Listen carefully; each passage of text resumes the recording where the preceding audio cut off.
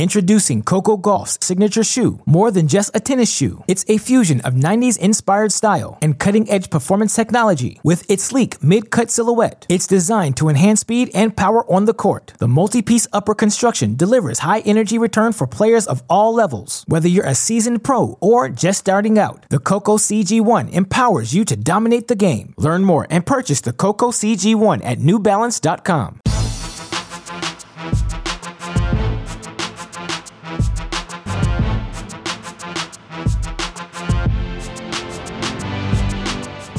Welcome to the Mini Break, your daily podcast for the biggest storylines, results, and controversies from the tennis world. Today is Friday, August 21st. We have a really fun conversation for all of you listeners today, as I am joined once again on the podcast by our friend Dave Limke from Midwest Sports. And Midwest Sports has an incredible offer for all of you listeners during this Western and Southern Open. And some of you may know this, but for those that don't, Midwest Sports based in Cincinnati, and so the Western and Southern Open, an event near and dear to their heart. They are always on site during that event.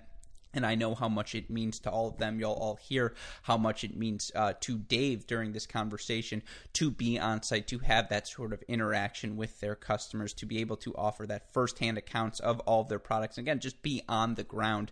Of course, now, given what's gone on these 5+ months, I think all of us miss personal interaction, even with strangers at this point, just being out there, meeting someone new, saying hello. And so, of course, obviously, Midwest Sports disappointed they're not going to have that chance this year in New York, but nevertheless, they don't want you fans to feel like you're missing out on any of the action. And so they are offering a Western and Southern Open giveaway, and folks, the items they are offering are too good to pass up. Things such as a Babolat Pure Aero, a Dunlop FX, a Head Speed racket, and of course the Coup de Grace for 2021 Western and Southern Open tickets, plus a $1,000 gift card and a Western and Southern Open hats on Friday.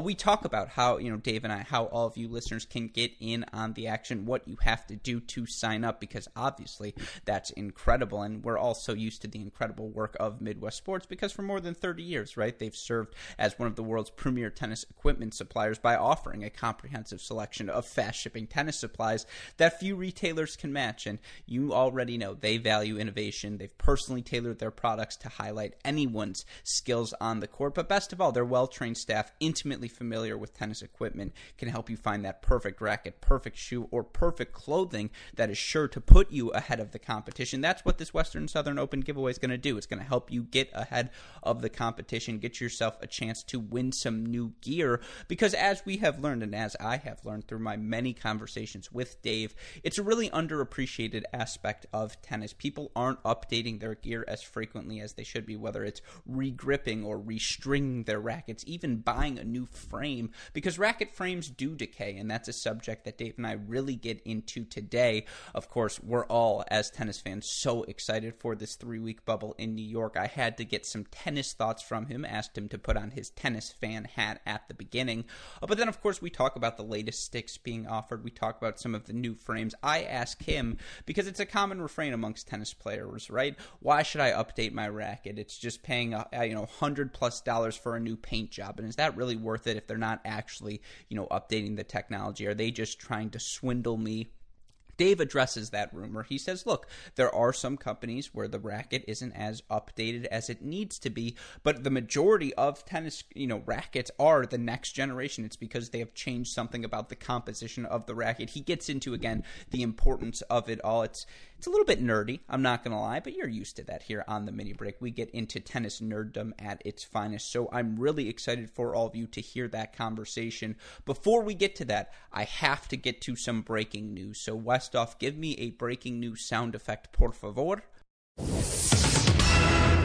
And look, we all we've all learned this 5+ month pandemic, it's going to influence all levels of our lives. And in the world of tennis, it's going to influence all aspects of tennis, not just the pro circuit, not just the junior circuit, where we've seen so many events canceled, obviously, throughout this year, but the college tennis ranks. And, for college tennis, it's so deeply tied to other college athletics. If there's no football, no basketball generating revenue for every other college sport, it becomes very difficult for so many athletic departments to be able to host teams, to be able to have, a gymnastics team, a swimming team, a tennis team, sports that, while, again, frankly, just they don't generate the revenue. And there's never going to be a bigger advocate for college tennis than me, than us here at Cracked Racquets. Obviously, I think the cutting of any program is crushing, and it's something, if we can't avoid it, we absolutely should. There's frivolities throughout athletic departments that, if taken away,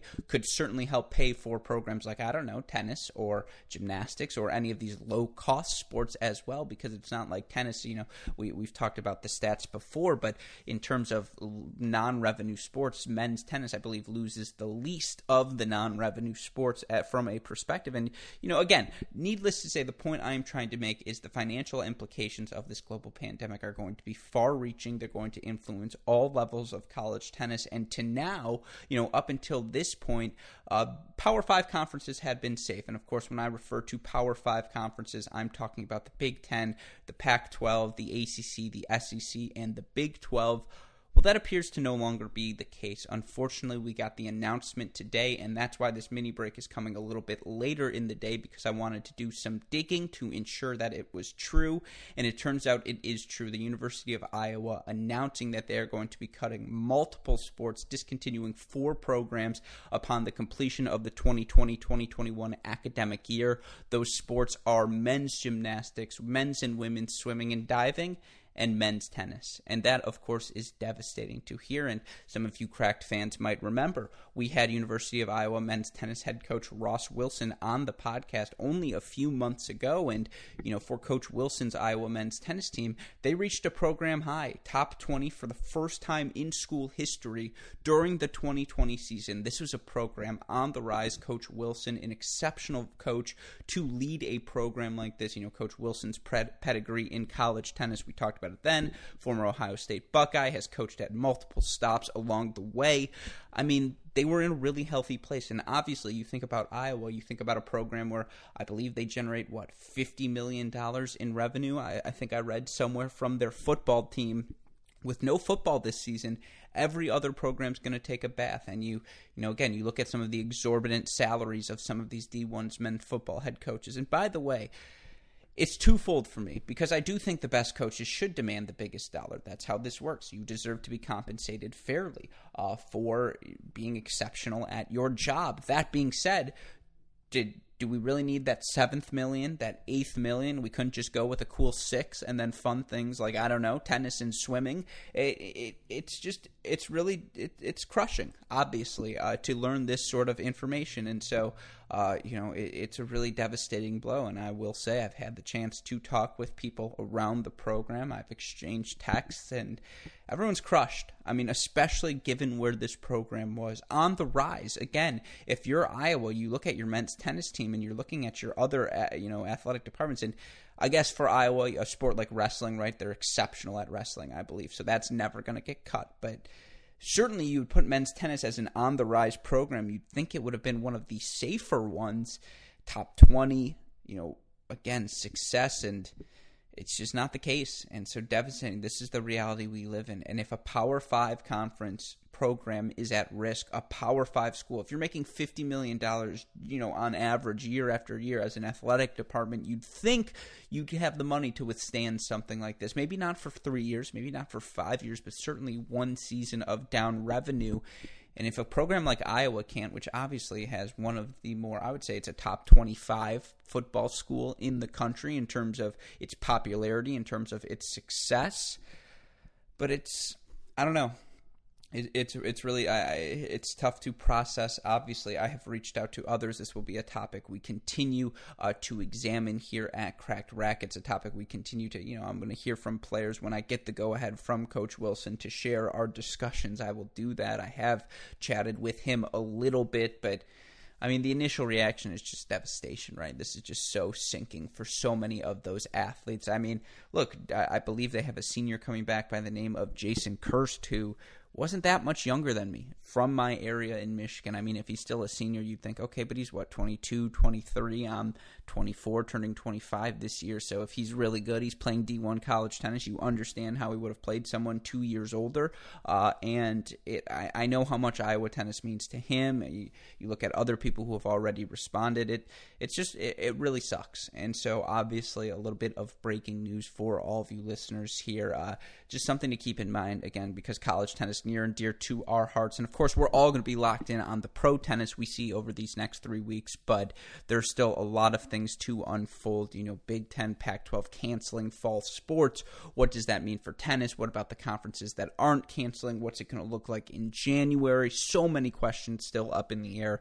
All things to continue to think about. Put them in the back of your mind maybe for these next 3 weeks, but keep them in there definitely, because college tennis, obviously something we all enjoy as a tennis community, and we don't want anything to jeopardize it moving forward. But in the here and now, we are all locked in on the 3-week bubble in New York. And finally, for the first time since March, we have both ATP and WTA action taking place yesterday, day one of qualifying, kicking off in New York again for this Western and Southern Open. And we had some really cool results throughout the day. Obviously, I'm not going to break down each and every match, and it was a big thing early in the day.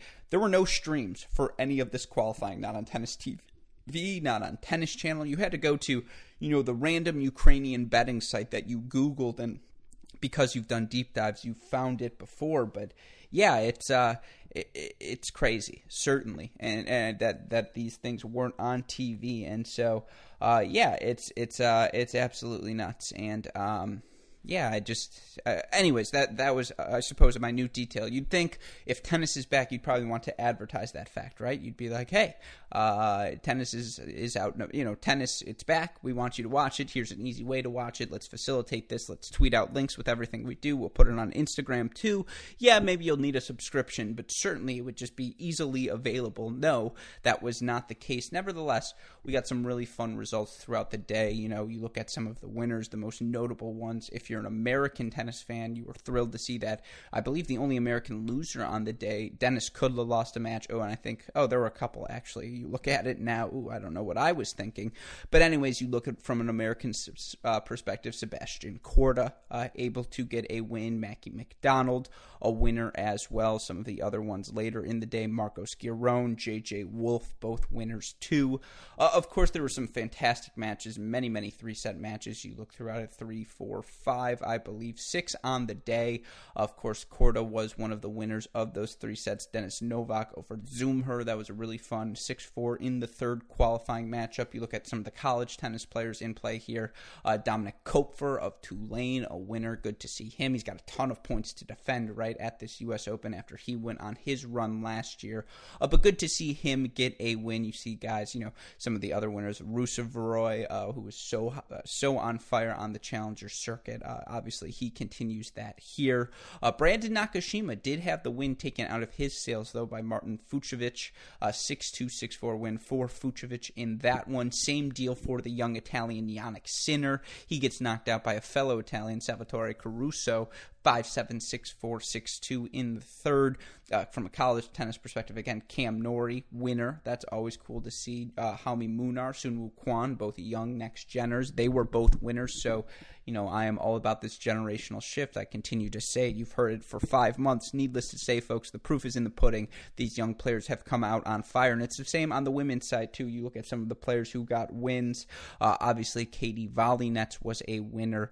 It was unfortunate to see, CC Bellis 3-6 over Brangle.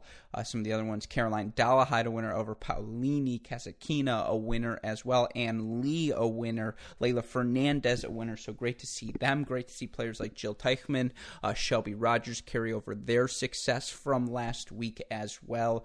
Jess Pegula continues to rock and roll. Straight set win for her to advance to the next round. There was some really good tennis on both the men's and women's side. Not that you got to see much of it. Really good win for Astra Sharma, 6-2, 6-love over Taylor Townsend. That's just a dominant performance. Kirsten Flipkins, a good 3-set win as well. So it's going to be a really fun day of final round qualifying here on Friday. Some of the matches already in the books. You look at it, I'm recording this as of now. I don't think it's going to shock anyone to hear JJ Wolf continues to rock and roll. The only thing that slowed his ascent into the top 100 was the fact that there was no tennis these past 5 months. So no surprise to see him 3-set winner. He qualifies for his first Western and Southern main draw. Of course, it's not in his hometown of Cincy, but nevertheless still a home event for him. So good to see him get a win. Lloyd Harris also a winner. Fucsovic a winner. Jill Teichmann 3-4 over Shelby Rogers. So she continues to rock and roll. Jess Pegula a winner, so she'll qualify. Laura Siegemund, again, she's been playing well. She beats Caroline Dallahide to qualify. Christina McHale, your last qualifier thus far. And I will say, we have tennis back, folks. What does that mean? It means, of course, more podcasts. It means podcasts on the weekend, and normally we're going to keep those podcasts for our Patreon subscribers only, but because Western and Southern starts this Saturday, we're bringing them back, folks. Your favorite Cracked Racquets writer, returning guest here on our podcast, who it's been far too long since we've had, Matt the Crack Stakoyak, going to come on to break down the draw with me for this Western and Southern Open later today on Friday. You'll be able to hear that tomorrow, so something for all of you listeners to look forward to this weekend, but something all of you can also look forward to as well. And again, I wanted to keep the intro on the shorter side, but we did have some breaking news. Nevertheless, I know you are all going to enjoy today's guest, so without further ado, let's get to my conversation with Midwest Sports' Dave Limke.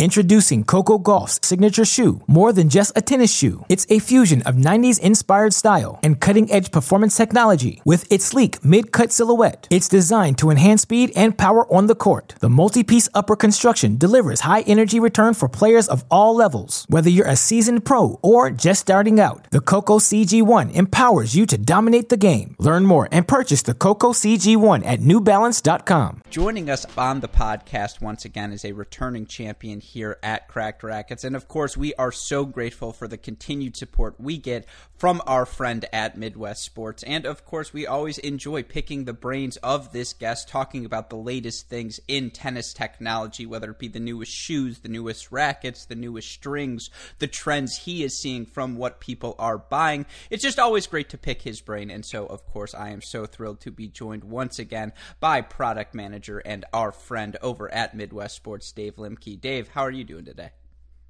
Doing okay. It's great weather here today. I wish we were running the retail tent out at the Western and Southern Open right now, but we're going to make do with what hand we've been dealt for 2020. And so I'm sitting in our offices today, and we're going to do a podcast. So we're looking to make the best of things, though. Doing well otherwise.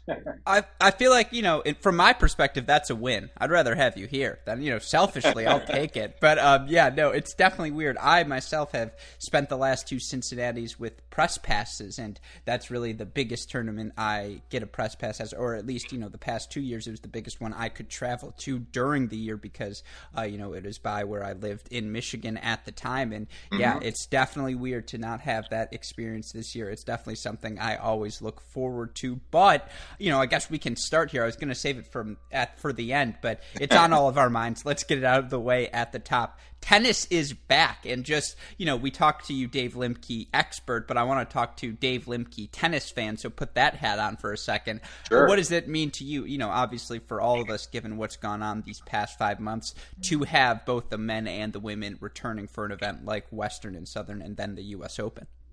I mean, I just think it's – obviously I'm happy to see things, back, even though we've got a little bit of a mixed field. I mean, there's players that are – I think opting to do the European leg of the tour as opposed to the U.S. Side of things. But, it was cool to see the top seed open that took place last week in Lexington right down the road from us.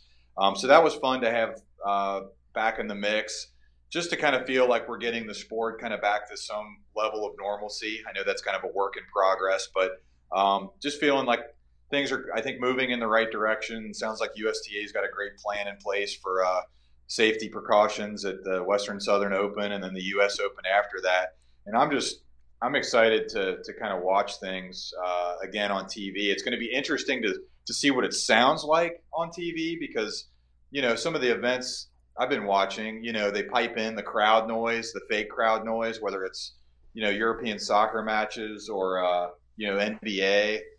And so it kind of feels like you're still watching the game. Like it even sounds like you're watching the game. Tennis is going to be interesting because I don't see how they would do that. And I wonder what the ball is going to sound like in those big stadiums. Is it going to echo around and is it going to be strange? But at the end of the day, it's just going to be exciting, as a player, as a fan, just to feel like we're kind of getting back to normal a little bit and watching some competitive tennis. And I think all the players that are going to be out there, they're going to be going at it. I mean, they want to compete.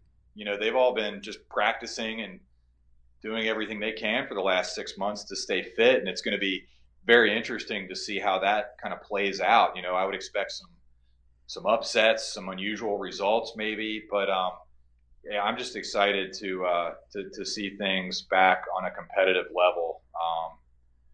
And hopefully it can just kind of build on that.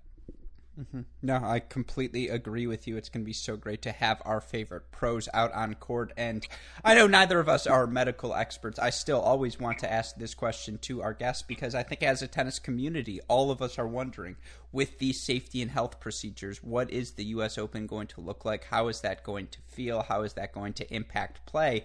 And more importantly, are we apprehensive about this event at all? And that's my question for you.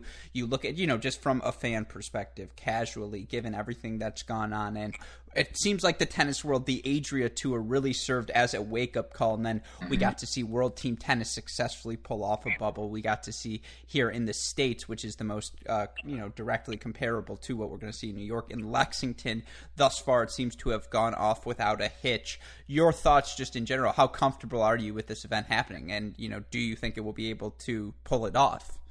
I mean, just from the more recent examples that you mentioned with, the World Team Tennis, the Top Seed Open last week, and those are in the U.S. And, maybe some lessons learned from the Adria Tour in Europe. But, I think the more recent events bode well where those things were in more of a bubble and more contained. And I think those were run more as maybe more as competitions where that Adria Tour couldn't figure out if maybe that was more of an entertainment play. I know there was a charitable component that was a little earlier in the summer too.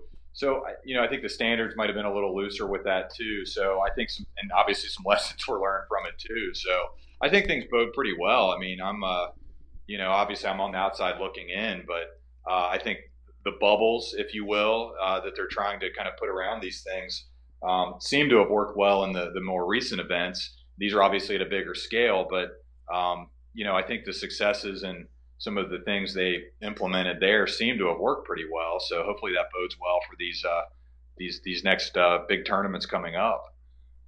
Mm-hmm. No, I mean, I completely agree with you. And certainly the USTA, the U.S. Open are going to have the resources that smaller events did not to try and create a bubble, to try and keep all of the players in one hotel, in one line of transportation to and from the host site. It's going to be really interesting to see how they are able to do. Obviously, we are all rooting for its success, but that is not why we had you on the podcast today, Dave. Obviously, we are continuing, we always get off the tracks in the first 10 minutes. That's half the fun of having you on. But of course, we have some business to get to, and I know it is something all of our fans will enjoy as well. I always mention how grateful I am for the support we get from Midwest Sports. It gets even better today because you have a fun announcement, a fun giveaway you guys are doing at Midwest Sports. You want to let our listeners know what that is, Dave?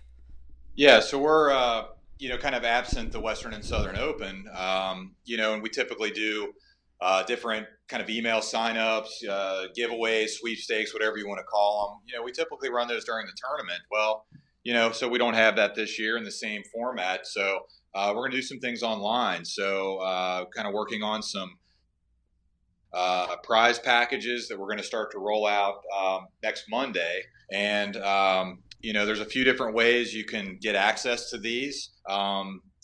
I'll start with that because that's probably the best way to do it. If you come to our site, MidwestSports.com, you may get served a pop-up that allows you to sign up for it.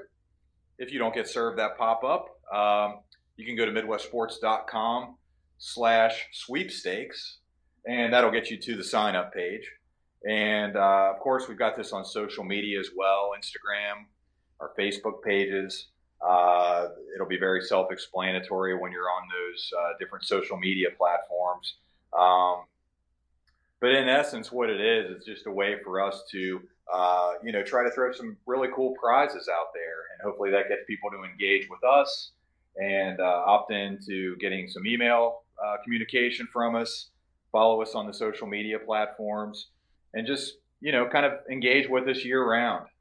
Normally we're like happy to see everybody for that 7 to 10 days out in Mason at the tournament. But, where we don't have that this year, we'd love to at least make contact with you virtually, and maybe we can stay in touch kind of year round as well. So, but again, just MidwestSports.com/sweepstakes, probably the easiest way to get there, and or our Instagram and Facebook accounts for Midwest Sports Tennis. So you're like, well, what am I signing up for? What are these prizes? So let's get to that. So we're going to do them each day next week, Monday through Friday. I'll do a quick rundown on those.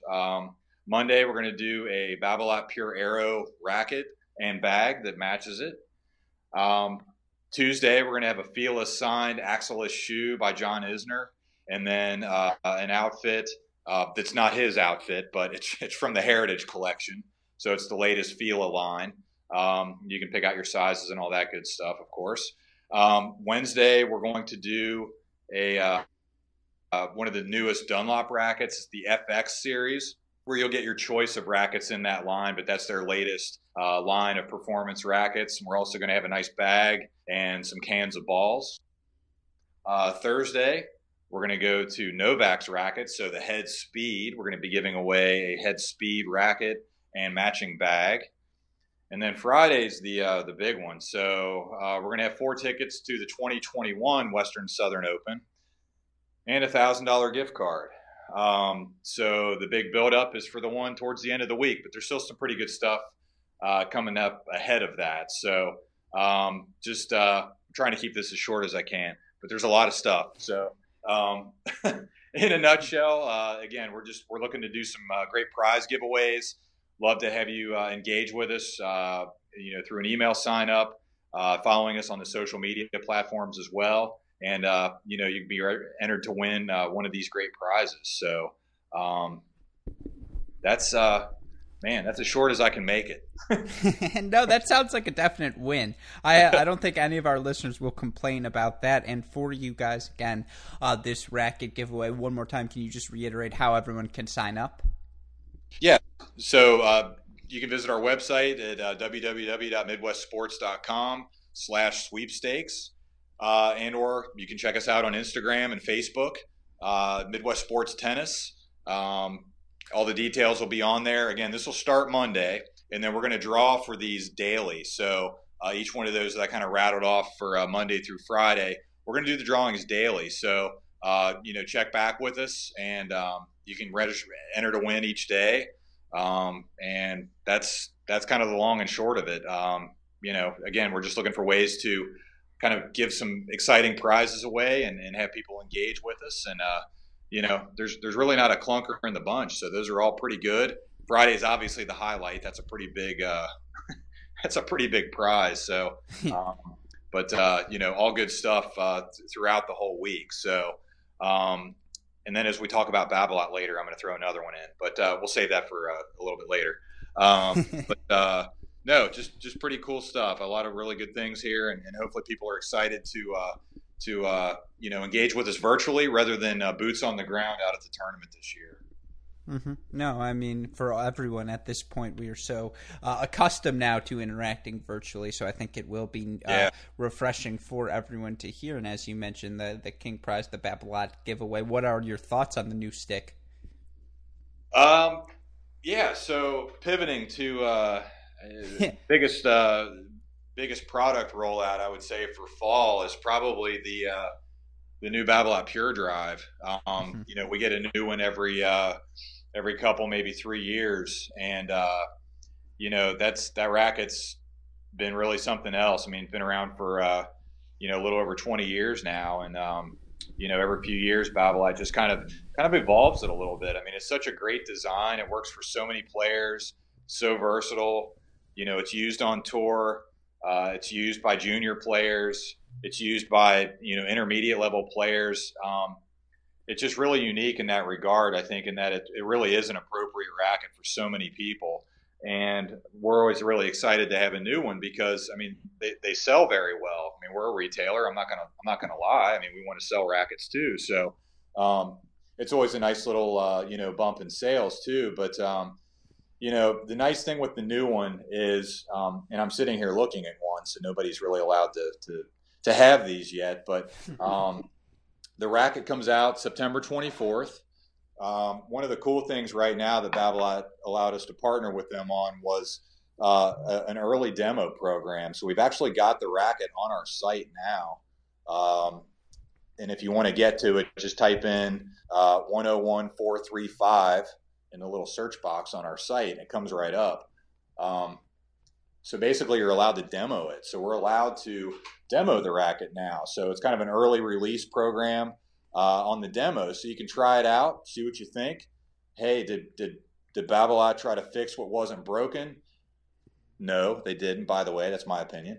You can try it for yourself and, take it for a test drive, see what you think. And then come September 24th, we're going to have them available to sell. So it's just cool that they've allowed us to kind of be a part of a pilot program on this, to get these early demos out into the marketplace, give people an early sniff of what this thing's really about. It looks really cool.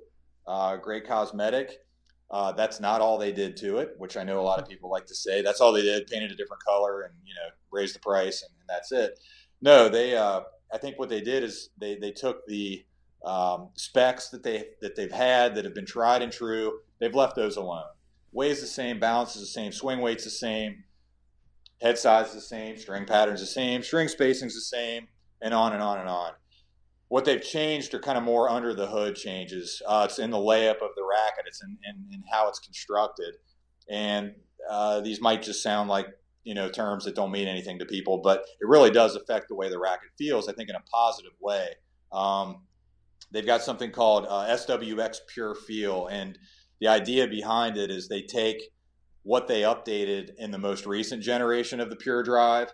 It's a material, kind of dampening material called SMAC, S-M-A-C, and it's just a material that's laid up into the frame, and it just takes out some of the harshness. I mean, the Pure Drive is a stiff racket. A lot of people have it's been a knock on it for a long time for people that don't like it, but what SMAC did is it kind of took the edge off of that, and it really gives it a nice compliant feel. It's really crisp. It's even got a little better sound when you hit with it. Well, SWX Pure Feel is just an evolution of that. They use this SMAC material and a few more points in the frame. It doesn't make it feel like a piece of rubber. I know that's always the concern when you put more dampening or more filtering or something in the frame. That's not what they did. They just put it in really strategic parts of the frame that just enhance the feel of the racket. And I'm a Pure Aero player. I'm not sponsored by Babolat to say that. This is purely seat of the pants. It's just observation from what we sell, what we hear from customers. But so far, the early returns on this is it's a great evolution of the Pure Drive. Again, they didn't try to fix what wasn't broken. The Pure Drive was not broken. It's a great racket. I just think they've evolved it for kind of the next generation. Maybe it's a racket that people consider that didn't like maybe how harsh the old Pure Drive felt to them. But find out for yourself. You don't have to take my word for it. So we've got the demos available on our site now, but just a really nice update. And an added bonus, it looks cool. So if that's important to you too, that never hurts. No, yes, half of it's the aesthetic game, right? Look good, feel good, play good. And as long as you're looking good, it doesn't matter if the racket should actually fit your game style. But, you brought something up there, and it's a very fascinating myth. yes, you will hear many skeptics say, as opposed to upgrading their racket frame or getting the newest model, yeah, it's just a new paint job, or, why would they swindle me out of that extra $100 for this new frame? Let me put it like this, because I'm going to say there's a middle ground somewhere. I think there's definitely some truth. Certain companies, certain rackets, as they upgraded new models, it was exactly the same as the previous generation. But Agreed. What would you say between generations of, how frequently, or I guess how effective is the changing in rackets? Is it from generation to generation? Would you say maybe every 2-3 models there's a significant update? What is the general trend in terms of the actual upgrading of the technology of the frame? Yeah, I mean, there's definitely some truth to that. I mean, there's been plenty of racket updates over the years where it really is nothing more than a marketing story, a paint job. Obviously, the touring pros use things that are typically different from what they sell to the end user, but that's okay. I don't think it's any big revelation. But I think the trick with some of these is really how popular was the model that's being replaced, and how much risk do you want to take in really fundamentally changing that. And I think the Pure Drive's a great example of, it's such a great design. It's been such a great racket for Babolat that they're very mindful of that, and they want to be really, really careful to not change things too much. But that being said, also make it enough of a change that there's a compelling reason for people to want to switch. I mean, I'm a big advocate of demoing. I'm not going to expect anybody to just take my word for it. I mean, I might sound like I know what I'm talking about. I like to think I do, but don't take my word for it. Hit with it for yourself and determine what you think, because little nuances in layup and, frame construction and putting more smack in the racket, whatever it may be, whatever that technology update may be. I think some people are more sensitive to that than others.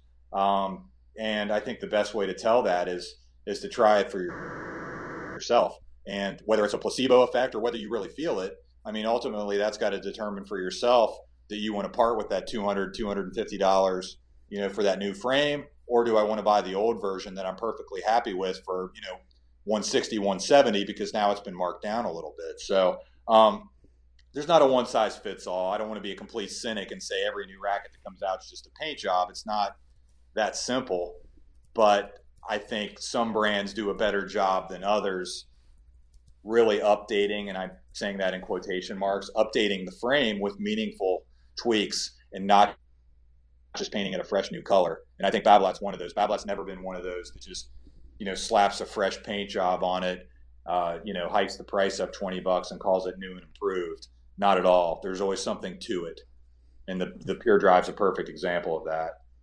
Mm-hmm. Yeah. So for those who are tentative, you would say, I guess, in terms of updating a frame, in terms of getting just a new racket, because we've talked about restringing before, but a straight up upgrading of the frame, you have mentioned in the past on these podcasts, people will send you rackets to restring, and you just go, yeah, like, really? Like, wow. Are you sure? What are we? Yeah, you're just like, what are we doing here?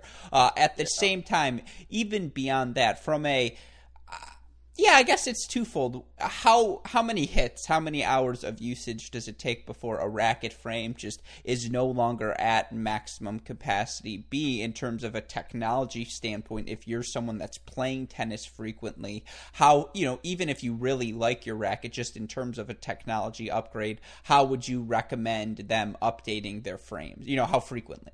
Well, yeah, and obviously we've hit on the string side of it, but yeah, I mean, there is a degradation to the performance of the frame over time as well. I always make the example to people, if I took this Pure Drive I'm looking at right now, it's got plastic on the handle, and I string it and I sit it in a closet, I don't hit a ball with it.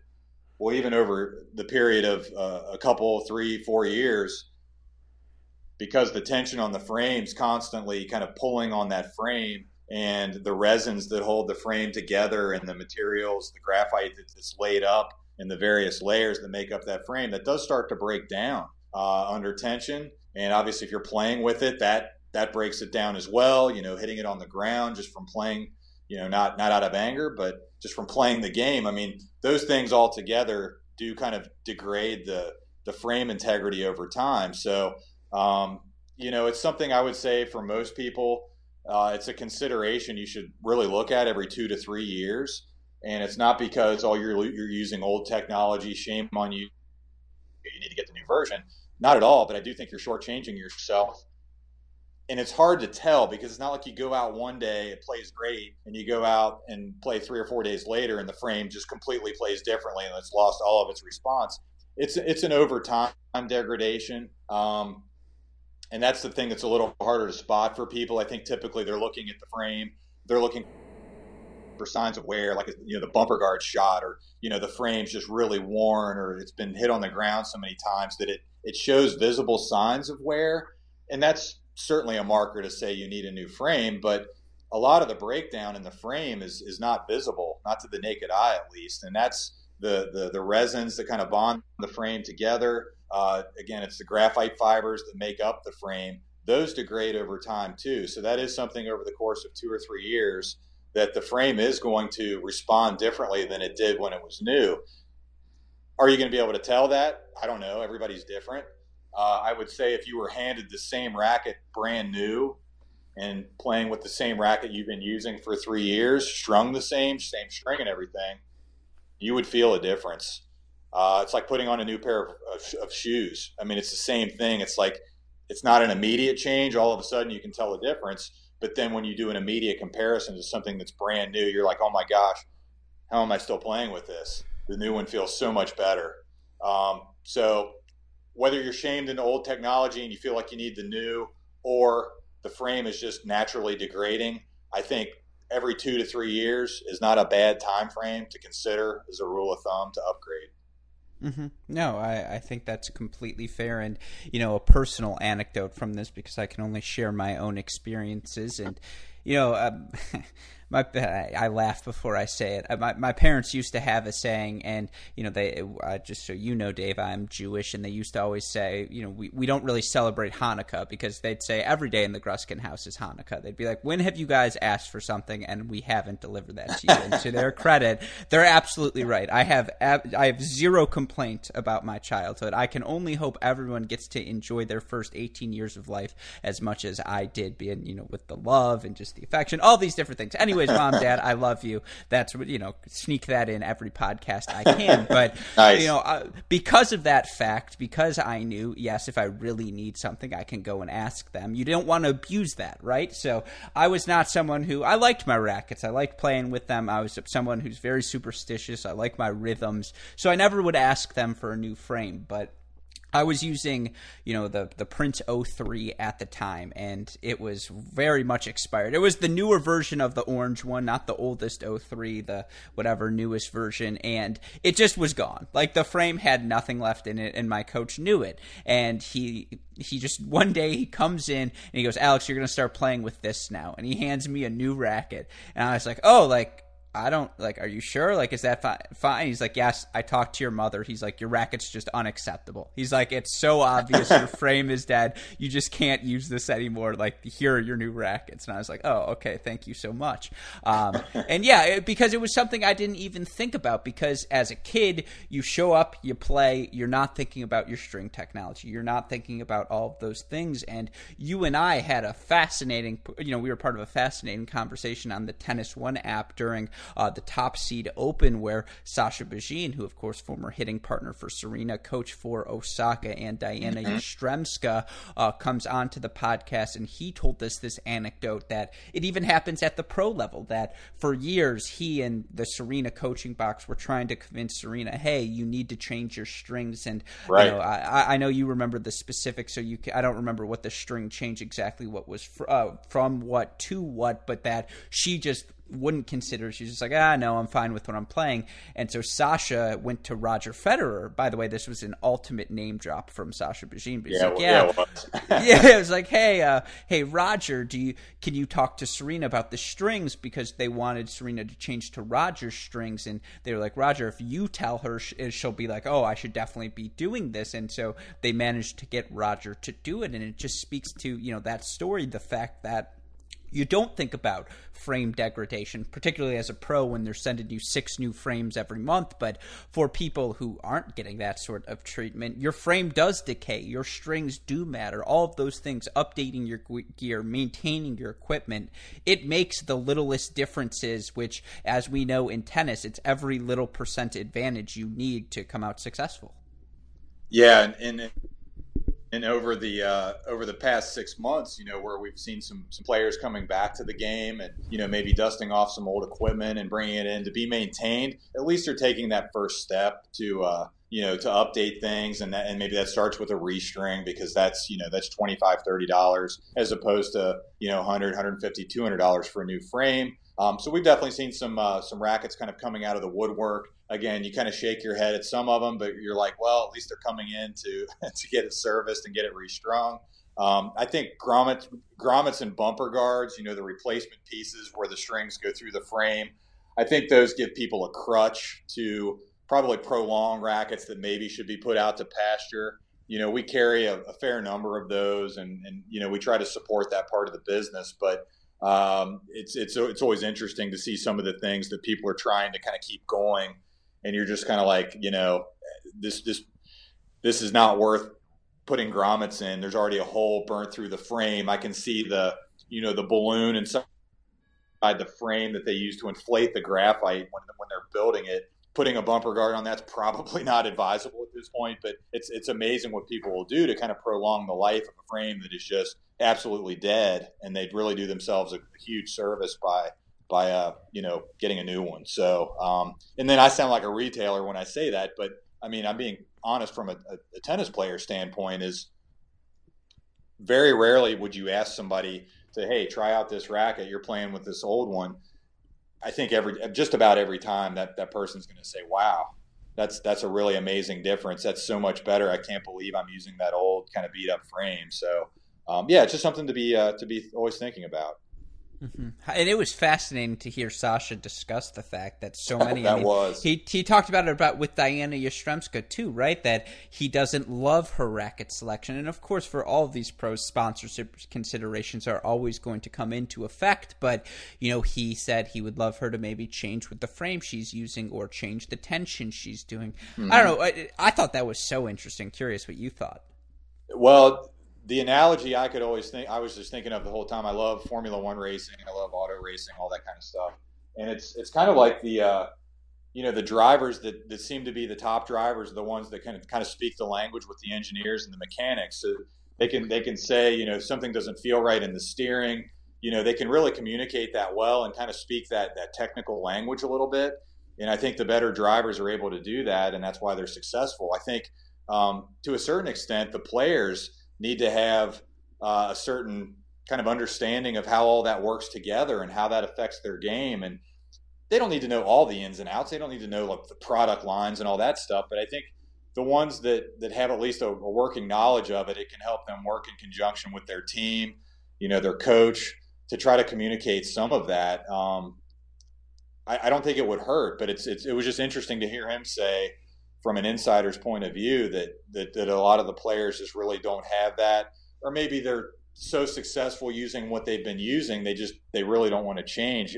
I know he said too, a lot of them are really incredible creatures of habit, like they don't want to switch from what they've always known. And when you're talking about Serena used natural gut for a long time, like full racket strung with natural gut. And I think the change was, Federer uses a hybrid of natural gut and Luxilon poly. So it's a hybrid setup. And I think that's what she uses to this date. She may even use full poly for all I know. But it's just, getting them to evolve as the game evolves. Because some of these players are around for, if you're around the game for 8, 10, 12 years, the material technology evolves, the frame technology evolves. And, you have to make sure you're kind of moving along with that. But I think being able to speak that language a little bit, I think is really important. And it was just interesting to hear him kind of confirm that. Yeah, it was awesome. I mean, to hear, we talk about it here, but you can see it. It's the little, especially at the pro level, if your tension's a pound off, if that ball is sailing just an inch longer than you want it to be, that's 100. Yeah, that's going to significantly influence your performance. Significantly. Where you're talking about the surface and the altitude and the temperature and just all the variables that go into it. It's even the ball type. It's pretty cool. Yeah, the ball type, and it was really. I found that really fascinating. I mean, that may be super geeky, but sorry, that's what I do for a living. So. I was going to say, people who listen to this podcast expect the super geeky. They were like, no way, I missed out on that. They were like, how was I not on that call? And hopefully most of you did join us because it really was a lot of fun. But yeah, I thought that was a fascinating discussion. And, you and I had a conversation based off of that. What are some of the racket pairing player combinations that don't make sense? Or in particular, we were talking about the Babolat and, Rafa using the Babolat. Does that make sense? The Babolat I have expressed. And this is not to disparage Babolat the company, because evidently if you're on the junior tour or you are a player who has played a lot of tennis in your time, you're just off of it, how many players use Babolat nowadays. I don't know the numbers as well as you do, but I imagine Babolats are the best-selling rackets in the country. Them and Wilson 1 and 2, I guess had 3, and then probably a big drop-off. Yeah, I mean, they're, I think versatility, you have to draw the line between what you see on tour and what you see with the average consumer, even the junior player, the advanced, casual player. Let's be honest. I mean, the games are very different. It's a different sport entirely. If you ask me, it's like golf. The pros play at a whole different level than the average person does. So the fact that some of these rackets can transcend both of those really effectively. I think Babolat, again, I don't get paid to say this, but I think they've done the best job over the years of having rackets that kind of work well across a really wide spectrum of players. And they don't have to do that with having a million different little silos in their line. They may have a specific, I don't want to call out somebody else because it's not a bad thing, but I'm just saying Babolat seems to be a more well-rounded design, and that's part of their just kind of design DNA of how the rackets are constructed, that they've really, really built a brand around. I mean, they've been around since 1875, but they didn't start making rackets till the 1990s. So they're the new kid on the block when it comes to racket design. But man, they've got a great thing going, and they just kind of do a really good job building on that, with each successive generation. And I think the other brands, they all try to do their versions of it, but I do think it's very, very interesting that they got a line that kind of transcends a lot of ability levels. A lot of other brands don't have that in the same way. No, I mean, I've said it personally. It's not for me. It's just such a free swing, and I always judge. I think by what they bring to the court. Whatever. You're in tennis long enough. I like how I say whatever before I even get to the point. You're in tennis long enough, you can start to identify people, their character traits by the equipment they use. You can sort of get in and sort of be like, okay, I know what to expect from this guy. Like, case in point, my lifelong doubles partner in crime, co-host of this podcast on many occasions, Max Rothman, just screams Babolat. Everything about him wants to be flashy, wants to swing big, hits the big serve, balls exploding through the court. He is a Babolat player. Similarly, you look at me and you would scream, yeah, this kid's Prince Graphite. Of course he's Prince Graphite. He's stuck in the 90s. Everything's a little baggier than it should be. But yeah, there's a lot of precision behind that. He knows exactly what he wants to do. Like that, if that racket fits me, the racket fits the personality. And I mean, I've never been a fan of the free swinging Babolat. And yet, like, you look at it again, and like a Dominic Thiem, a Rafael Nadal, the vitriol with which they swing, the fact that I feel like you could put any stick in their hand and they would be able to produce a ball that goes 7,000 miles per hour. And yet, and I know they're using different frames than the one we do, but I don't know, the Babolat, it's just always fascinated me. Yeah, no, I agree. I mean, it's certainly not I would say it's not a traditionalist design by any stretch. But even though it is, probably the oldest brand in tennis, the fact that they're probably the newest ones to racket construction, I think it's kind of funny. It's the oldest brand, but they've got kind of the most modern entry into the racket realm. And maybe they just fell into it, lightning in a bottle with Moya playing with it at the French, wins the French in 98. Then you had Andy Roddick playing with it. He went on his tear in the late 90s and early and mid 2000s. And, a lot of things lined up really well, I think, to help the marketing of it. And, people already knew them for their string that they had made for a long, long time. And, it just all kind of gelled together. And here we are. Yeah, they're the number one racket brand in the marketplace. So it's funny how things work out sometimes.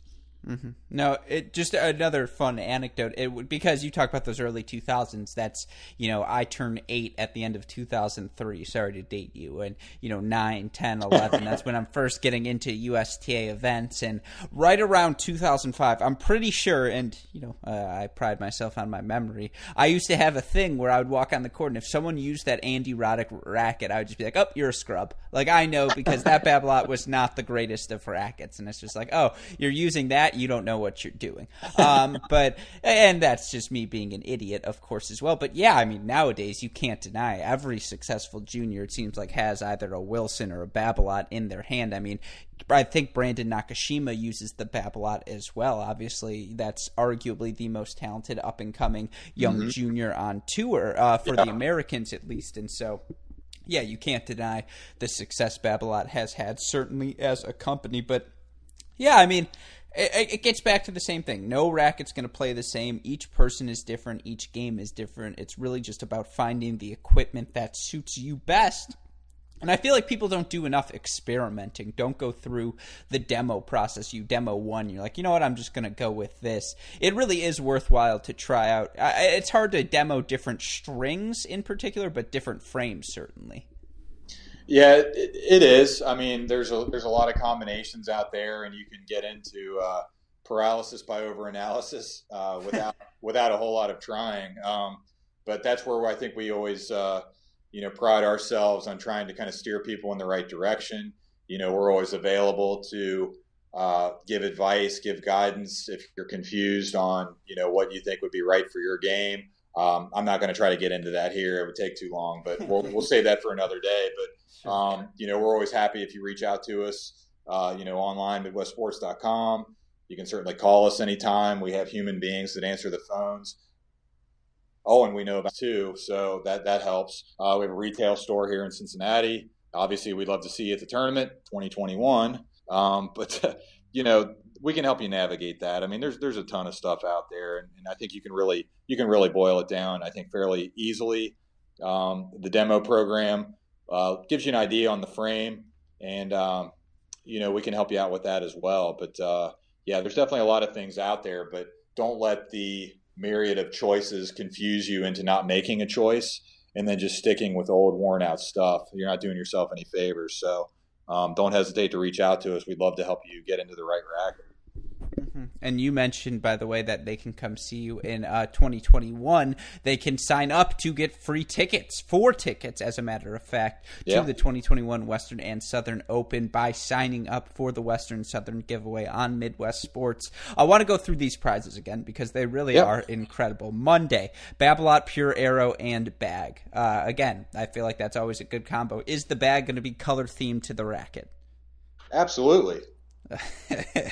Great question. All right, question number 2 through this, and we're going through all of them. Tuesday, Fila signed shoe by John Isner plus outfit. Is the outfit made for a 7-foot human, or is it made for normal sized people?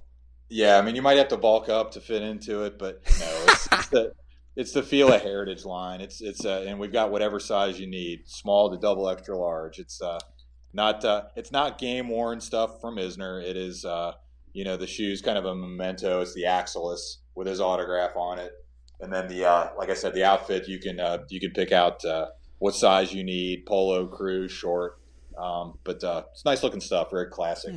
No, I mean, I know we have a couple of 7-foot listeners who would have been really interested in that, but it's still good to know that they've got the for the normal size of us as well. All right, Wednesday, Dunlop FX bag plus balls. That's a win. I don't even think we need to go into that. Just win, win, win. Thursday, head rack, speed racket plus bag. Again, we're getting themed colors for these bags as well. Absolutely. The Dunlop, we've got a bag line that goes with the FX rackets. And then the speed racket, I think it's a Djokovic bag. So, that's Novak's silo within head, the speed series. So, yeah, we've got a racket bag that matches that with Novak's logo stenciled on it. So, yeah, very cool. No, they also say Thursday pairs best for those who are gluten-free, because obviously that works well. And then obviously Friday, the coup de grace, the 2021 Western Southern Open tickets, $1,000 gift card, Western Southern Open hats. I mean, it's just awesome. So one more time, can you tell our listeners how they can sign up? Yeah, go to MidwestSports.com/sweepstakes. If you go onto the website, you can also check us out on Instagram or Facebook, Midwest Sports Tennis, and all the details will be on there. And those are daily giveaways, so definitely check in with us on those. And I've got one that I haven't thrown at you yet. We were talking about the Pure Drive, so I'm sitting here looking at one of these, and we're going to give one of these away too. However, the only thing is I cannot draw the winner until September 24th. So this is going to be done through Instagram. Okay. So the Pure Drive one is its own thing. So this is the 2021 Pure Drive. You go to our Instagram account, Midwest Sports Tennis, and you'll find details on there about the giveaway that we are doing on the new Pure Drive. So that one's going to be a little longer burn. Just, again, we got to follow Babolat's rules on the date that thing can hit the market. But we're going to roll that one out on Monday as well, and that's going to be drawn on September 24th. So check in there for a chance to win the new Babolat Pure Drive. No, as our listeners know, I am always a fan of a good tease, and so I am in on that. That sounds great as well. One other thing I know you guys are rolling out, limited edition Rafa Nadal, Tiger Woods, Nike shoes. You want to quickly mention those? Yeah, that's coming Monday. So Monday, the 24th, we've got a limited edition Nike Vapor Cage 4 hitting the marketplace. This one's a collaboration with Rafa and Tiger Woods. You're like, Tiger Woods? He plays golf. Why do I want to? I don't know. I mean, they're buddies. I know he was rooting for Rafa at the U.S. Open last year. I guess they've got a little thing on the side. Just they're kind of Nike buddies, whatever you want to call it. But Rafa's a pretty good golfer too. But it's just a really, really cool looking shoe. It's kind of a black and silver color scheme. It's got a little bit of a tiger print kind of interwoven into the upper of the shoe. It's got Rafa's logo on one shoe, the TW Tiger Woods logo on the other shoe. Just really cool, limited edition. Those roll out Monday at 10 a.m. Eastern time. So, if you're looking for something cool, unique, different, you might want to check those out. No, absolutely. And, it's so funny because for the longest period of time, I felt like it was always Tiger and Roger Federer who were getting compared by their accomplishments, what they were able to do in the histories of their respective sports. Now that, it's just Tiger and Rafa left on Team Nike, I imagine Tiger's a Rafa fan.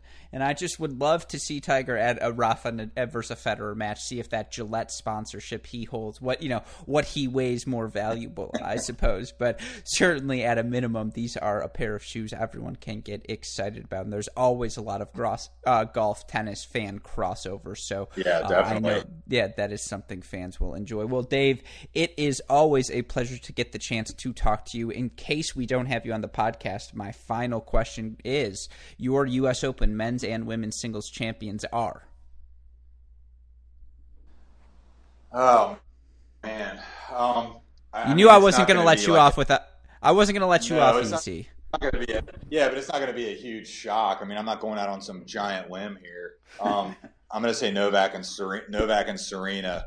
Medvedev, I am going to be very, very curious to see Medvedev though, because he's one of those guys. He's just that crafty player that can give you fits. I mean, he won Cincinnati last year, and it was pretty interesting to watch him play.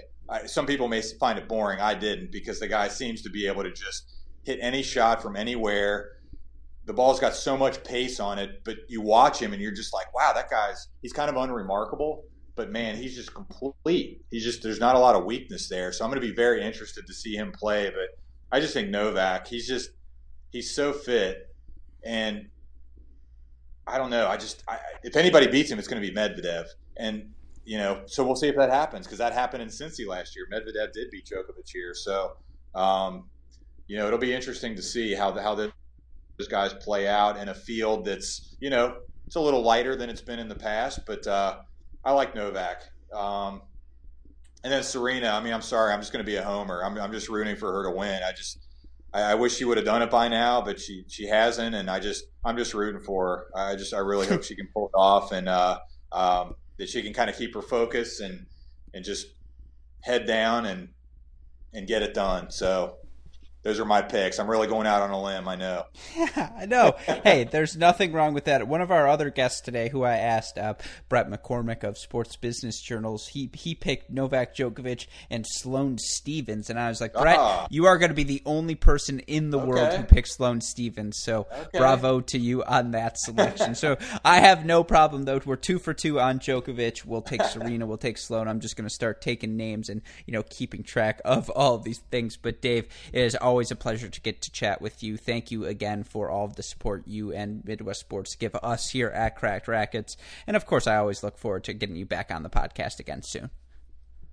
Yeah, likewise. I always enjoy taking a little time and talking about all things tennis. So I'm happy to do it. Looking forward to the next one.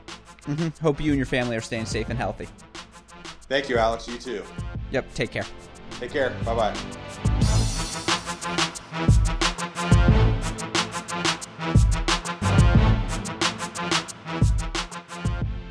Hope all of you enjoyed my conversation with Midwest Sports' Dave Limke, and of course a huge shout out to our friends at Midwest Sports for their continued support of us here at Cracked Racquets. For more of you, again, we encourage you, go sign up for that Western and Southern Open giveaway. But of course, if you're on MidwestSports.com, you need anything to update your gear, your racket, your clothing, your shoes, whatever it may be, go to MidwestSports.com, use our promo code CR15, you'll get 15% off your order, free 2-day shipping on all orders exceeding $75. And, of course, best of all, that free can of Wilson Extra Duty tennis balls. We are so grateful for their continued support. The least we can ask you to do is support them as well. And again, a big shout out to Dave for taking the time to nerd out with me on today's podcast. And, of course, we talked about it at the top. All of us tennis fans locked in on the 3-week bubble that's about to start in New York, Western and Southern Open, followed by the U.S. Open, for all of your content needs, whether it be preview content, updates on what's happening day to day through these matches, you name it. We're going to be doing it here at Cracked Racquets on this podcast, the Great Shot Podcast, Cracked Interviews Podcast, on our YouTube channel, on our website as well. You're not going to want to miss any of the action, so make sure you like, rate, subscribe, review, follow, whatever it may be on each different platform. You need those more immediate updates: Twitter, Instagram, Facebook, YouTube. Follow us at Cracked Racquets. You want to DM me directly. Like I will say, I got this news about the Iowa men's tennis team from a DM. I'm not going to say who that DM came from, obviously, but I said, oh, are you sure about this? Do you mind if I do a little bit of sniffing? And right as we were getting ready to publish, nevertheless, Iowa comes out with the official announcement. So I sincerely appreciate whenever any of you want to DM me with any sort of information. I'm still always going to check out that information myself, but I appreciate any tidbits, any advice any of you have. So any feedback you guys want to give, again, please feel free to drop a message in those DMs or on our reviews at Great Shot Pod, or of course on our podcast feeds. A shout out as always to our super producers Max Fleener and Daniel Westoff for the of an editing job they do day in, day out in making these podcasts happen. Of course, shout out to our friends at Aero Bar as well, the only tennis-specific energy bar available. It is more potassium than a banana, delicious cinnamon, honey, oat, and chocolate chip flavors, and more importantly, with the Aero Bar comes a podcast, right? Our Getting to the Point episodes. We've had so many great guests, people like, Bjorn Fratangelo, Jay Berger, Michael Russell, Billy Pate, Laura Embry. Can go on and on and on. It's just been that fun. Of course, Malavia Washington, how can I not say him? So, again, to go support our friends over at Aero Bar, go to aerobar.com, use that promo code CRACKED15 to get 15% off your order. But again, 3 weeks, in New York. We are ready to rock and roll, and we hope all of you tennis fans will come on the ride with us. So, with that being said, for our wonderful guest, Dave Limke, our friends at Midwest Sports and AeroBar, our super producers, Max Fligner, Daniel Westoff, and all of us here at both Cracked Racquets and the Tennis Channel Podcast Network. I'm your host, Alex Gruskin. You know what we say, folks. That's the break. And Matty Stacks and I will see you all tomorrow for that draw preview. Take care, everyone.